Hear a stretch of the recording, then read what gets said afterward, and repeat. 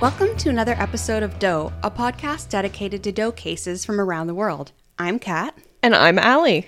And we are finally back after, I don't know how long it's been. The last time we put out an episode, it was October 12th, 2020. Oh no! Oh my god. Yeah, I was kind of hoping that we had magically put one out earlier this year so I wouldn't feel so much shame, but... Nope. I didn't even remember, the intro that you just did. I somehow have it memorized. I'm very proud of myself.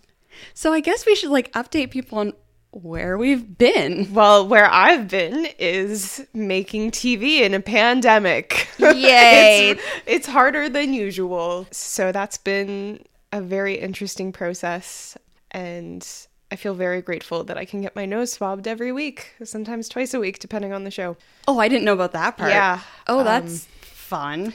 Yes. Luckily, I've only had to get my nose swabbed once. And that was because I got my tonsils out in March. Right. Yeah, so with me, got bored, went back to school because it was all online university classes. So that went well. Did some more forensic classes. Yay. I always forget what the course is called. The Science of Cannabis. That one was fun. That sounds like a very fun course. There's a cannabis sommelier. I want She that knows job. all about cannabis. That's really cool. Then I did Introduction to Forensic Psychopharmacology. That was where I learned all about mushrooms and all the other stuff. Mostly mushrooms. And then my grandparents moved into a retirement home, and I've spent my entire summer auctioning off the contents of their house where they were since 1963, I want to say, maybe 1964. That's a lot of time to go through that house. And now I have hundreds of photos to go through, and I'm trying to identify people that were from 1910 and just hoping I have a relative who will go, oh, that's so-and-so. Luckily, I have relatives that can go, this is so-and-so. So there's an end in sight. That's good. That's And good. then, yeah, that's my year. Well, we hope that everyone who's listening to this and your families and your loved ones have been safe and that we've all gotten through this pandemic mentally okay so far, because it's definitely been a bit of a hike, a stretch. I don't know what to call it. Yeah, honestly, it's kind of like going, I don't know, up and down hills, because I'll have times where I'm perfectly fine and other times I'm like, I'm not okay today. And that's okay. Yeah. That is okay. This is a good time to really focus on taking care of mental health, especially. Yep. And if you aren't super productive some days, that's ridiculously okay. We also just wanted to say thank you for being patient with us. If you have emailed us or talked to us on any sort of social media, we went on podcast hiatus and we're still tracking down those conversations and replying. So if you have been discussing things with us and you did not get a reply, please just give us a nudge, because we're back. Our heads are back in the game and we would love to chat. So yeah, we just hope that everybody's keeping on trucking, and thank you for joining us for episode 20 of Doe. Are we episode 20 This finally? is episode 20. That is exciting. It took us a long time to get here because we're us. Yes, thank you for continuing to listen and to still be here even after a year hiatus that we didn't tell anybody what was going on. Because we didn't know. Because we kept going, okay, we'll record next week. No, next week. No, and that went on for 10 months. And then it really got overwhelming because as we're looking up does, the does that we've already talked about kept getting solved, which is amazing. Yep. But we also, for me, it was very overwhelming because it was just okay, I gotta research those, gotta figure out which does are have been identified. And luckily, Caitlin is a saint and made a list. So what we're gonna do for the next 2 episodes is each of us are going to talk about 2 cases that we've previously talked about where they were unidentified in the old episode, and in the last year, or pretty much in the last year, last year, they've been identified. Yeah. Since October, we have a list of 8? Maybe not 8. I think there's 7 because we already talked about Rosie. Right. Yes. Yeah, so there have been a lot of movements on a lot of cases, which is awesome. And also, we need to shout out this person on Chartable.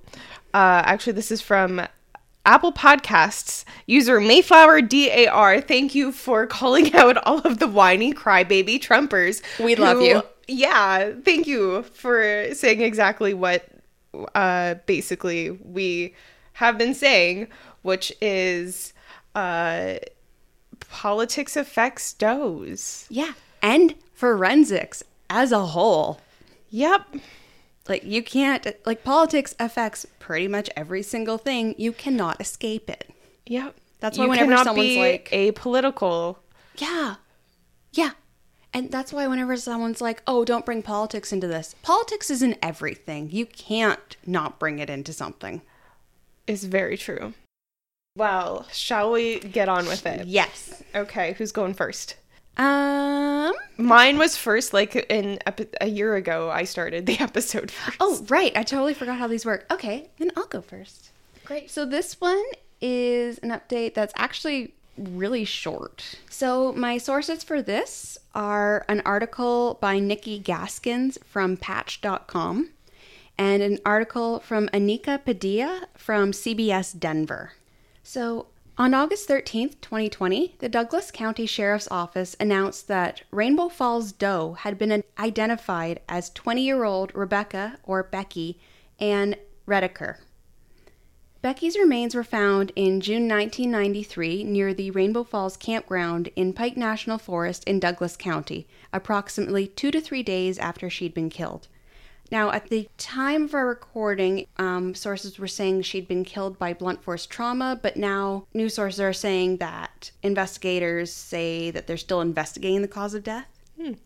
So we're not entirely sure how she died at the moment. And can you remind me what episode we talked about Rainbow Falls Doe in? It was the Millie episode. It was episode 17. Yes. Okay. So for people keeping track at home, if you want to go listen to our episode that we talked about Rainbow Falls Doe, we are updating from episode 17. At the time of her death, she was likely homeless, and investigators have been able to put together a rough outline of where she had been living from 1985 to 1992. This timeline comes from Patch.com and additional information from CBS Denver. So from 1985 to 1988, she was living in Manitou Springs, Colorado, and she attended high school there for 3 years. I'm assuming grade 9 to 11. And then from 1988 to 1989, she lived in Divide, Colorado, where she attended Coronado High School for her final year. Then in 1989, she was living in a group home in Colorado Springs, Colorado. From 1990 to 1991, she was living in another group home, this time in Denver, Colorado. And then in 1992, she lived in Black Forest, Green Mountain Falls, and Woodland Park, all in Colorado. So she disappeared sometime between 1992 and 1993. But if she was homeless, she could have been pretty much anywhere with probably no one knowing. Yeah. So this investigation is still going on because she's been identified, but now they're trying to find out who did it. But she's survived by her mother and brother, who are both helping police with their investigations. Do you have photos? I was just about to say, I have photos. So start with a refresher of the approximations. So there was that clay bust with the blonde hair and the smiling. Brunette bust with also clay, kind of large lips. That one. And then Carl's reconstruction. And then they did another one because they thought her hair was either dyed blonde or could be brown, so they kind of did both. And NCMEC had a couple other reconstructions. And then we have family photos. So I think my God. This would have been probably, I don't know, around like 6-ish. Those bangs are amazing. Yeah, she had fantastic bangs, like really, really, really light blonde hair. Yeah. And then this one, probably when she was a teen. Judging by the sullen, annoyed expression, she was definitely a teen. I have worn this expression many times. That was my expression from 2004 to 2008. As my mother will say, from age 12 to now. And, I think this is probably when she was younger. Oh, when she had like is this a page boy cut? It's very feathered. I don't know if it's a page boy cut. But yeah, like she had very short hair, and this is the photo you'll see most often of her. I think this is probably the one closest to like her death, probably. It's one you'll see online, like blonde hair, cut to about shoulders with bangs, wearing like a red plaid shirt. Yeah. But what got me with this one is if you look at that smile, and then you look at the smile on the clay bust that I think was one of the original ones, it's the exact same smile. They got it so close. Yeah. And I'm like, oh, well, they found her pretty soon after her death, but obviously not smiling. So the fact that they got the smile right is just... It's really, really close. So this one, hopefully they're able to find who killed her. Yeah. And hopefully, so this is one that, hopefully there's another update. Yeah. So later. This is one where we know who she is now. We're just waiting for more information to come out. Mm-hmm. It's an ongoing case. But yeah, police are asking for anyone who lived in mostly Manitou Springs, Colorado Springs, from like the 80s to 93, basically, if they knew her or saw anything to tell them. So Rainbow Falls Doe has gotten her name back. And her family knows. They don't know what happened, but they know where she went.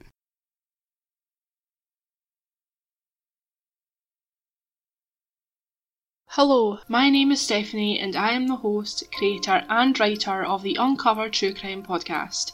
Each week, we uncover a different unsolved true crime case, ranging from missing persons, unsolved murders, Jane and John Does, and suspicious deaths. You can listen to the podcast on Stitcher, Spotify, Apple Podcasts, and other podcast streaming apps, as well as on YouTube by searching Uncover True Crime. Join us every Friday at 7 PM GMT and uncover a new true crime case with us.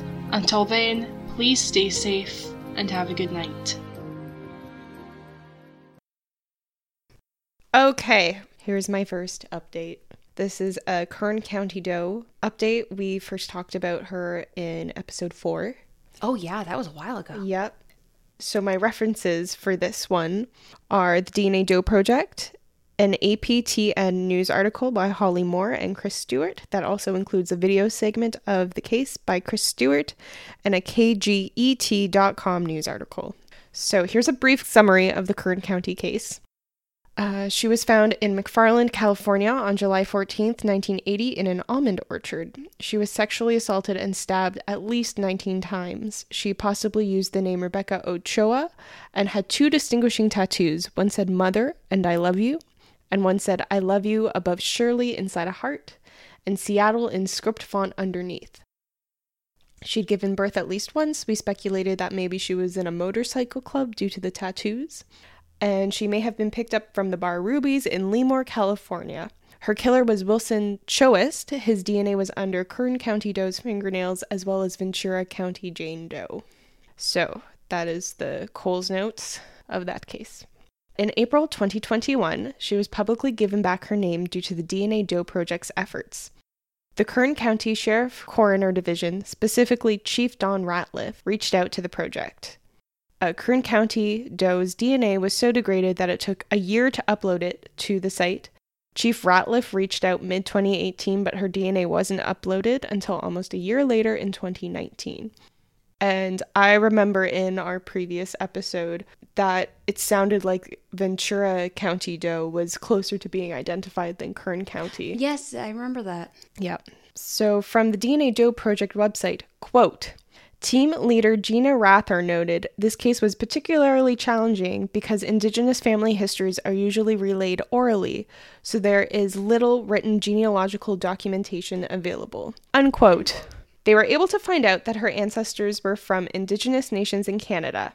The DNA Doe Project started a Facebook campaign asking for people with shared ethnicity to upload their profiles onto GEDmatch.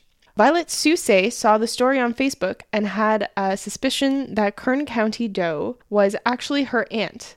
The case was solved because Violet uploaded her DNA. So, Kern County Doe was actually Shirley Ann Soucy of the Samson Cree Nation, who resided in Maskwacis territory in Alberta. Shirley was one of the first Indigenous does to be identified using genetic genealogy. Oh. So her niece Violet says that Shirley left the reserve to work in Edmonton and then moved to Vancouver. The last time Violet saw Shirley was in 1977 when Shirley was visiting home when their brother passed away. Shirley told her niece, Violet, that she was going to visit someone in Seattle. Oh, the tattoo. And that was also her own name in the tattoo. Yeah. So her real name, she was like, hello, I'm Shirley. It's on my body. I'm Shirley. And nobody put that together. I sometimes think that. I'm like, I wonder if it'd be a good idea to like tattoo my name somewhere on my body. But it's like, clearly it doesn't matter because people are going to look at that and be like, you don't get your own name tattooed. I mean, you don't. But Shirley did. But she did. She did.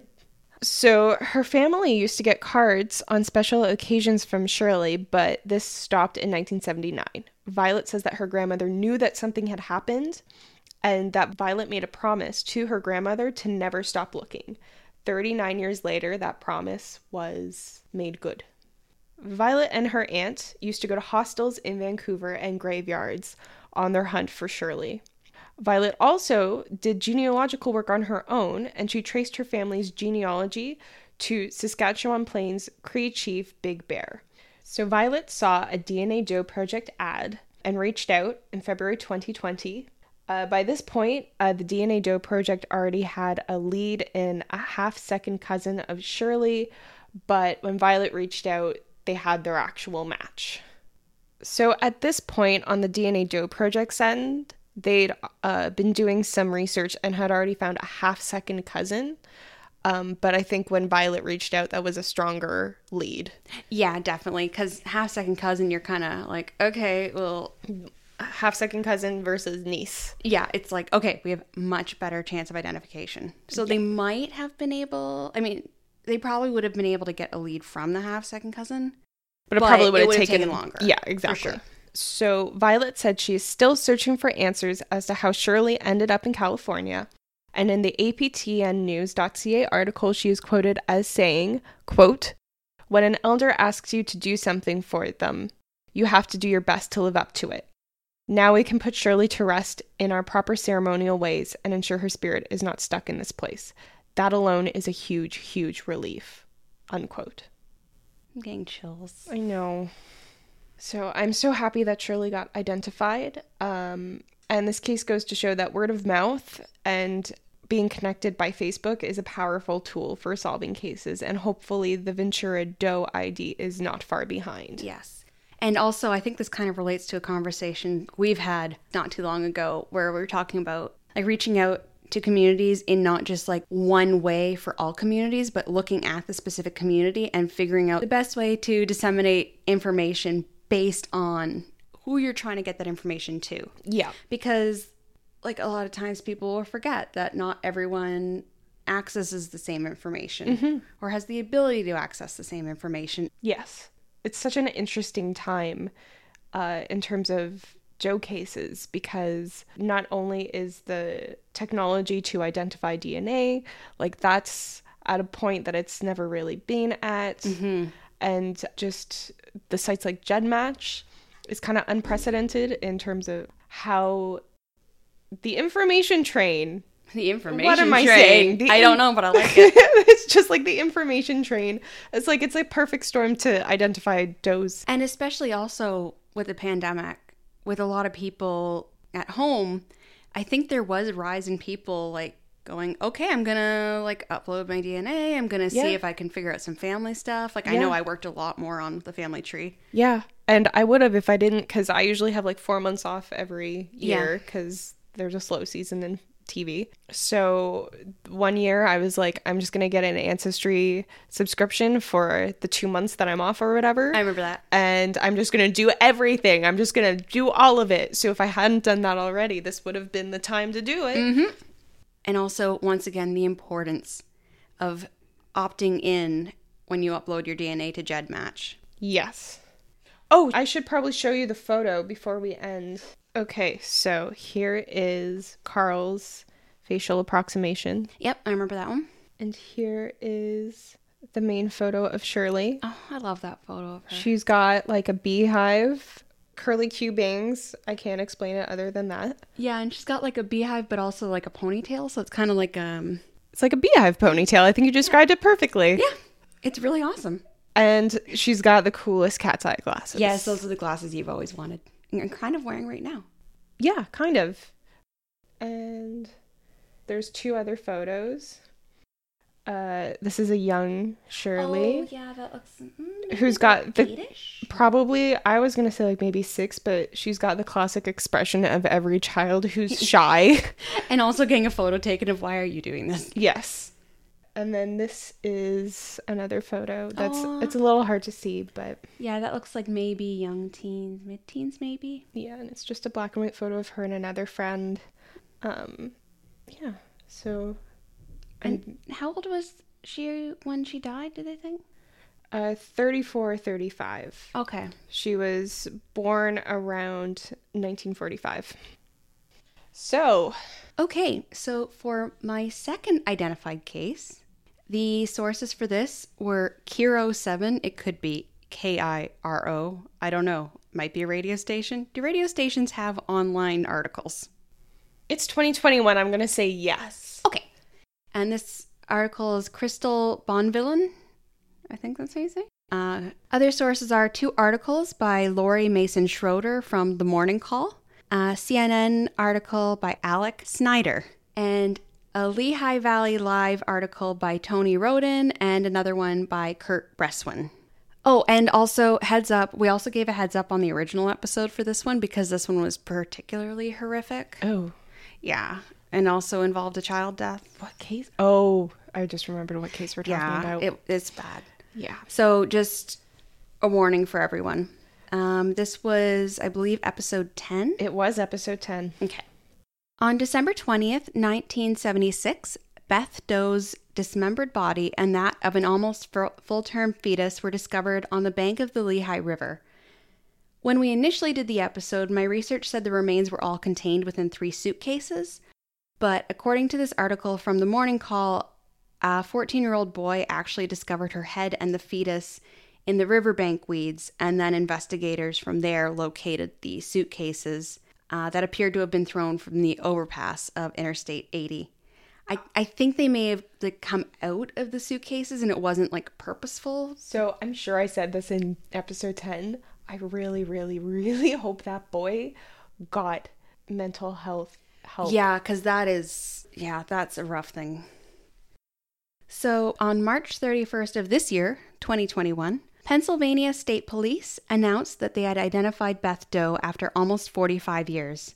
Not only that, they had identified her possible killer. Heck yes, science. So Beth Doe has been identified as Evelyn Colon, a 15-year-old girl who moved out of her family home in 1976 to live with her 19-year-old boyfriend, Luis Sierra, nicknamed Wizo, I think is how you say it, in Jersey City after she became pregnant. According to her surviving family, Evelyn reported to them that Luis was abusive and jealous and frequently kept her locked in their apartment. Her mother also stated that Evelyn had told her that if anything happened to her, Luis was likely involved. Oh my God.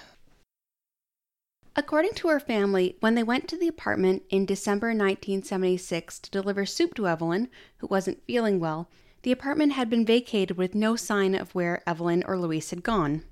A month later, so January 1977, the family received a letter written by Luis that explained the couple had moved to Connecticut and the baby had been born and was also named Luis. He also said in the letter that Evelyn would contact them if she ever needed anything. The family did not find this strange since Evelyn couldn't write well, and so they didn't report her missing, thinking that maybe Evelyn had decided to start a new life and no longer wanted contact with her family. But her family never stopped looking for her. According to Luis Colon Jr., Evelyn's nephew, Evelyn's mother would walk around Jersey City looking for her. So I have a bunch of quotes that I'm now incorporating from the CNN article.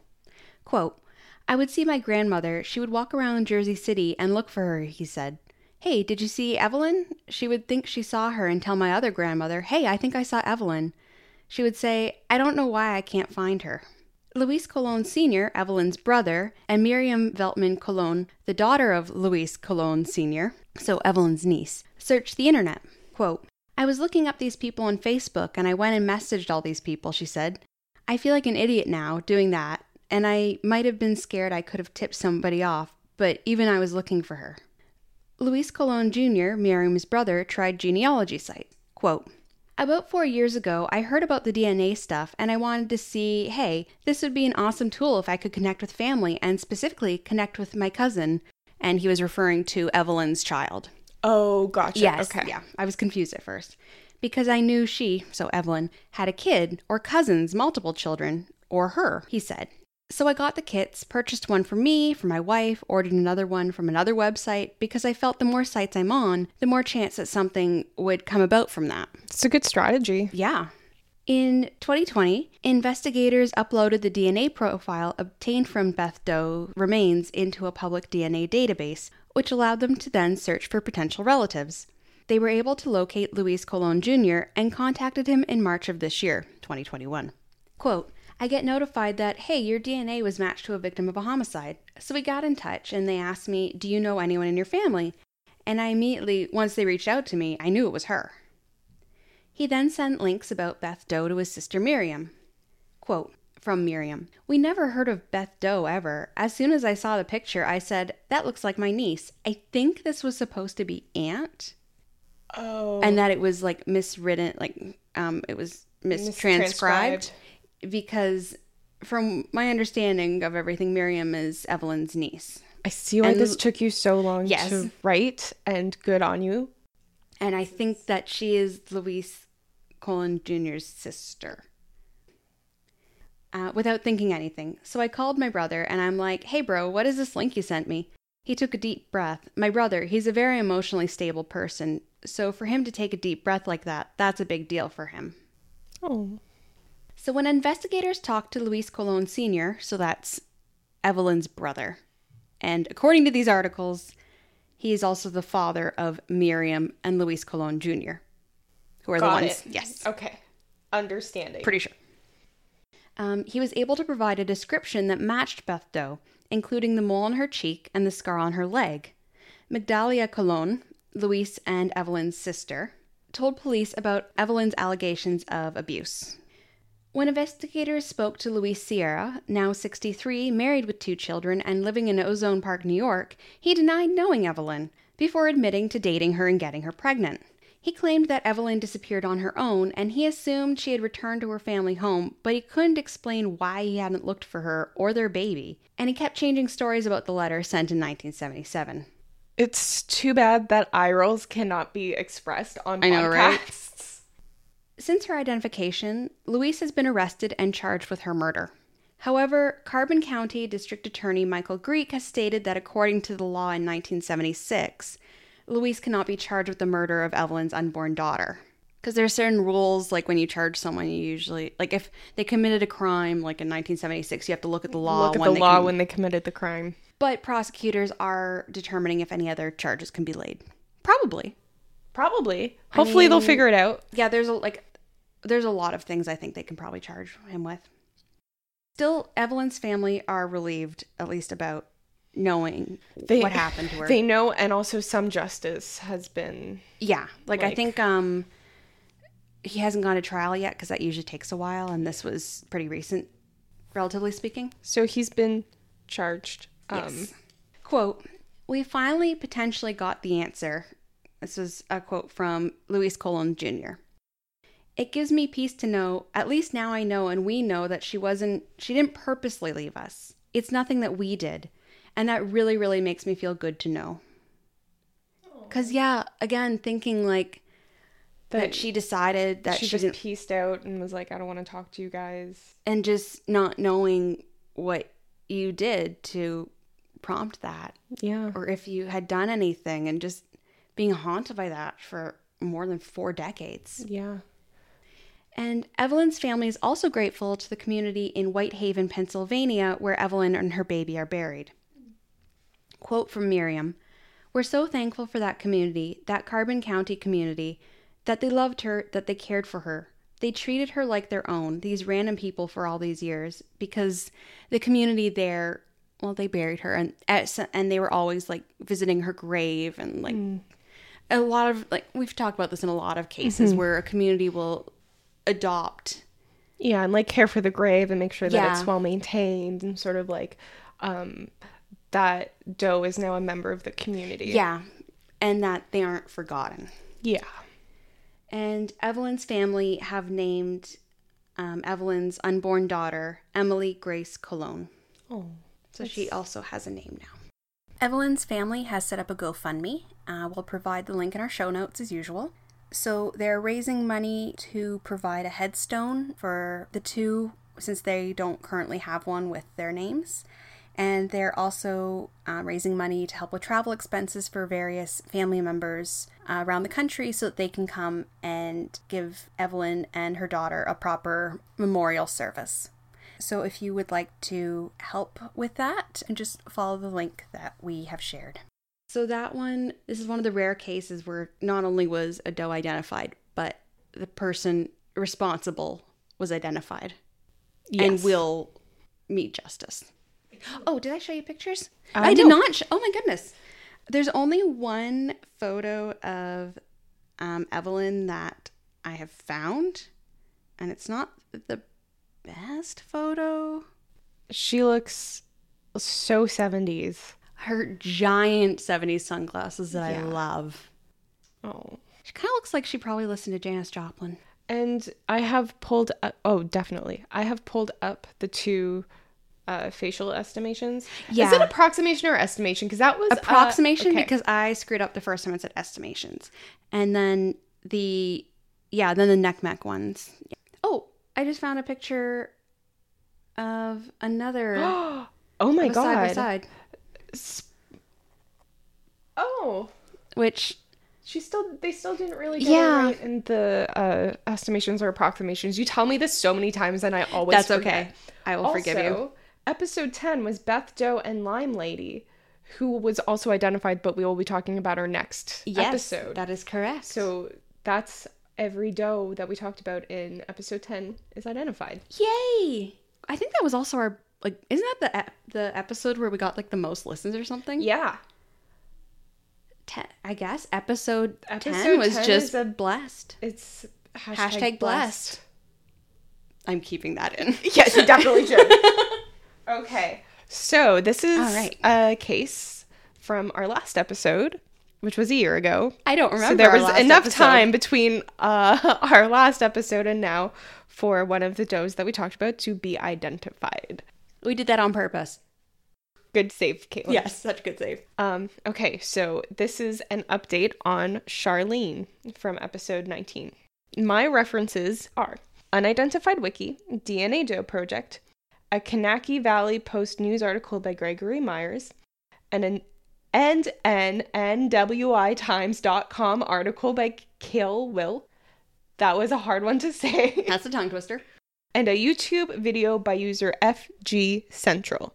So, to refresh your memory, because it has been 1 year, Charlene was a doe found in the Willow Slough State Fish and Wildlife Area in August of 1988.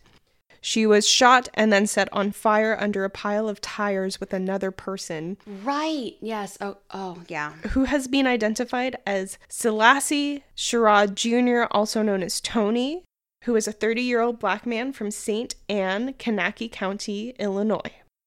Tony was last seen alive at a 4th of July party, but it doesn't sound like Charlene was at the same party. Yes. Or else they probably would have figured out, oh, this It is was who super- Tony was. yeah. Yeah, that would have been easy. So Charlene was identified in March of 2021 as 24-year-old Jennifer Noreen Denton of Joliet, Illinois, born in 1963. She was a mother of an at-the-time 1-year-old daughter. Joliet is about an hour and a half northwest of Morocco, Indiana, which is where Jennifer's body was found. Okay. The Joliet Police Department did not list Jennifer as a missing person when her sister brought up the case to police because Jennifer was an adult. That was like the only reason. Oh my God. I hate when they do that. Yep, like all of her personal belongings were at her house and she had abandoned her 1-year-old daughter. But she's an adult, so let's not look into this at all. I get, yes, you can have situations where like an adult needs to get out of a situation. And so And it they're makes not necessarily, it does not seem like a missing persons case, but But- this one specifically, is like something bad happened. You, like everything is there. yeah. The baby's there. Nothing about this points to someone who just like up and left for funsies. Yeah, and do we want to talk about racial discrimination because Jennifer was Absolutely. black? Absolutely. Yeah. Yeah, my notes on this are very short-sighted on part of 1980s police. I think that's understating it. Yep. And this was 1988, but I'm sure that's still happening in some police departments today. Oh, it absolutely is. Yeah, but like, this is not like, well, we've solved that. Police are great now. Yeah, it's like there's a lot of work to do. Yeah, so here's how Jennifer was identified. This info is coming from the DNA Doe Project page on Charlene. The Newton County, Indiana Coroner's Office connected with the DNA Doe Project in late 2019. The University of North Texas Center for Human Identification extracted her DNA, which was then sent to Hudson Alpha Discovery for whole genome sequencing. Then bioinformatics work was performed by Kevin Lord, working with Sabre Investigations in Belton, Texas, which finally led to a file of DNA that they could use in online databases. On May 7th, 2020, that file was put into the GEDmatch system, and the file was uploaded to Family Tree DNA, or FTDNA, on June 6, 2020. Top matches of FTDNA were distant cousins on both parents' sides, and due to change in terms of GEDmatch, on January 11th, 2021, a close relative match was found for Jennifer. So this is a direct quote from Newton County Coroner Scott McCord in the Kankakee Valley article. It was with the work of the coroner's office, the Indiana State Police, Newton County Deputy Prosecutor Becky Goddard, and the DNA Doe Network that a positive DNA match was possible, states McCord. Without the assistance and dedication of so many agencies who worked together, this woman would still be unidentified, unquote. So my note here is yay for agencies finally working together for a common goal. Communicate. So many times there's cases that could be solved, but just nobody's talking to each other. Exactly. And it also shows the importance of, like, just general community keeping, like, investigators' attention on a certain case. Like, Be the squeaky wheel. Exactly. So the murders of Jennifer and Tony have not been solved, but according to Newton County Coroner Scott McCord, who I believe this is from he said this in one of the articles, which I think it was the Kankakee Valley Post, but it could have also been the NWI Times article. He basically said that their murders are still open cases and investigations are continuing. Okay. It was what I took from that. I'm paraphrasing, but Yeah, no, that sounds likely. I feel like we just have to also just take a minute to think about Jennifer's daughter, who has now been like that. Her whole life basically changed because of somebody decided to kill Jennifer, and that changed her daughter's entire life. Yeah, like imagine, because at 1, she probably doesn't even have memories of her. Yeah, it's really sad. So this is the facial estimation. Yeah, I remember that one. And these are the 2 photos that were released of Jennifer. In one photo is her yearbook photo where she looks like she's about to laugh because somebody is doing something really stupid just outside a frame. I love that. It really, I think, like, you can get a sense of her personality from it. Yeah. Like, she seems kind of fun-loving. And then there's a second photo where she's older.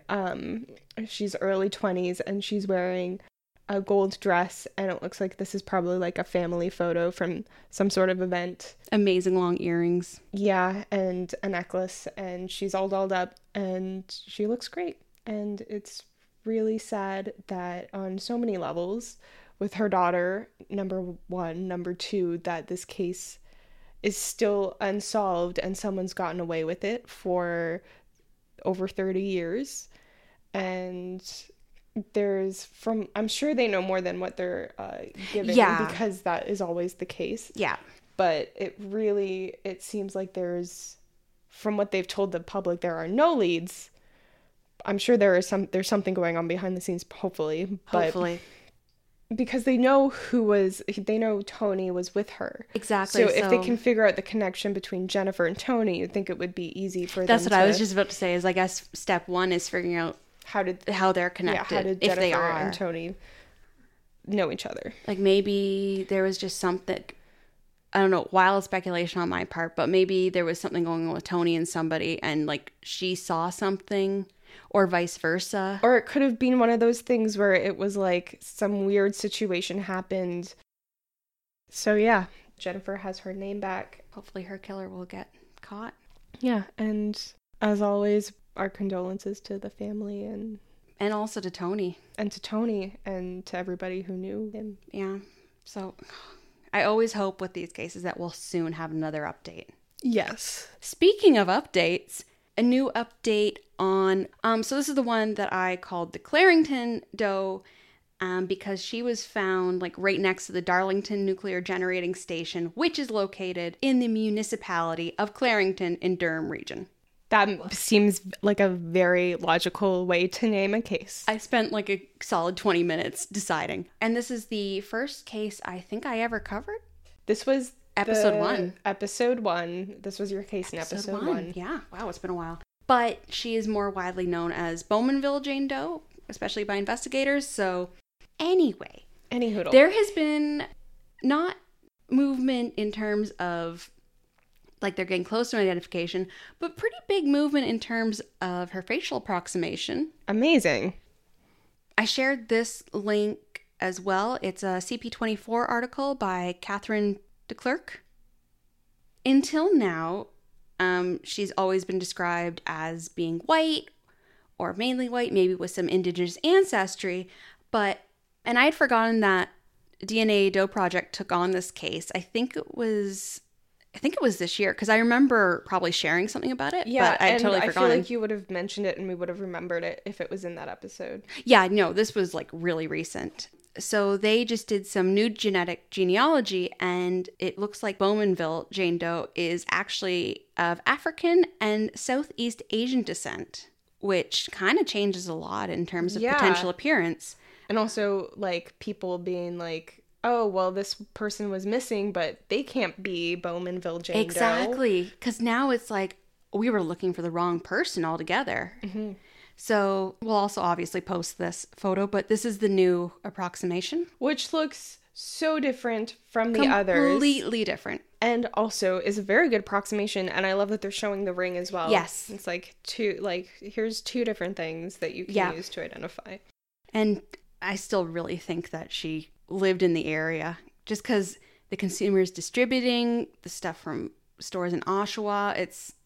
So hopefully with this new approximation, they're going to soon have an identification. Yes. And when was she found? She was found 2006. So she was found in 2006. She was completely skeletonized by then. So there's not like any sort of thing where it's like, if you were living in Bowmanville in 1982, you might remember this person. Yeah, it's not like with the Rainbow Falls situation. With this, she possibly died between 1980 and 2004. It's a long time. But they're able to narrow it down more potentially by the items that she was found with, which were like early mid-90s. So, because there's always the thought of like, okay, but she might have gotten this from a secondhand store. But with all the things, like the ring, the watch, the clothing, it seems all those things. It's likely that she was from the area. Exactly. And from a more specific time. Yeah. So that is the update on Bowmanville Jane Doe.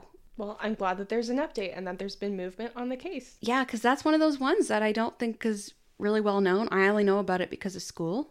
Yep. And like we are both from the area, and we're both from the area. I'd never heard of it before. And by area, I mean the general GTA. Yeah. I'm never out east. I get lost really easy. Lots of trees. Yeah. So yeah, I think so. That's all my cases for today. Well, that's all my cases. I have no updates. So thanks for bearing with us through our rusty go around. A rusty homecoming? Is that what a homecoming is? Basically, we haven't done this in a long time, so thanks for bearing with us. We don't know where we are. Thanks for hanging in there and coming back. And yeah, hello, new listeners. Yeah. Excited to have you. And you can go to our website, doepodcast.com. You can be our friend on Twitter at doepodcast. Or you can follow us on Twitter. Yeah, you can. What am I saying? It's like... You can also be our friend. we we'll accept that. You can hang out with us on Facebook. Yeah, I think we have a page. Yes, it's a page. You can like our page on Facebook. Caitlin knows the words to say. Yay. You should really be doing. Yeah, we're at Doe Podcast on like everything. Basically, and we've tried to be on, like, we've put ourselves up on basically every platform. So check us out on Apple Podcasts, Stitcher, Spotify. Oh yeah, we are. We're just going to list all of the platforms. If you go to our link tree on our Instagram, which we also have, and you can like us on Instagram, we've got links to us on all the platforms. So, and I got a kitten in the summer. So if you go to our Instagram, you can see photos of the kitten. Well, at least one photo. Zoe. I nearly said, like, for her privacy, are we not going to name her? But Zoe must be protected. yes. But yeah, and then next episode will be more updates. Yes, and then we will get back into new cases. Unless like 10 are suddenly identified. Which is the way it's going. But I think our next update will be sooner. The next update will not be October 2022. Yeah, we promise this won't be a once a year podcast. That would be ridiculous. I think we just say bye? Honestly, I was reflecting on that today. It's like we were like, we're gonna come up with like an ending, a fancy outro like other podcasts have, and we just couldn't figure out. And we're like, bye, bye. bye. So yeah, bye. Bye.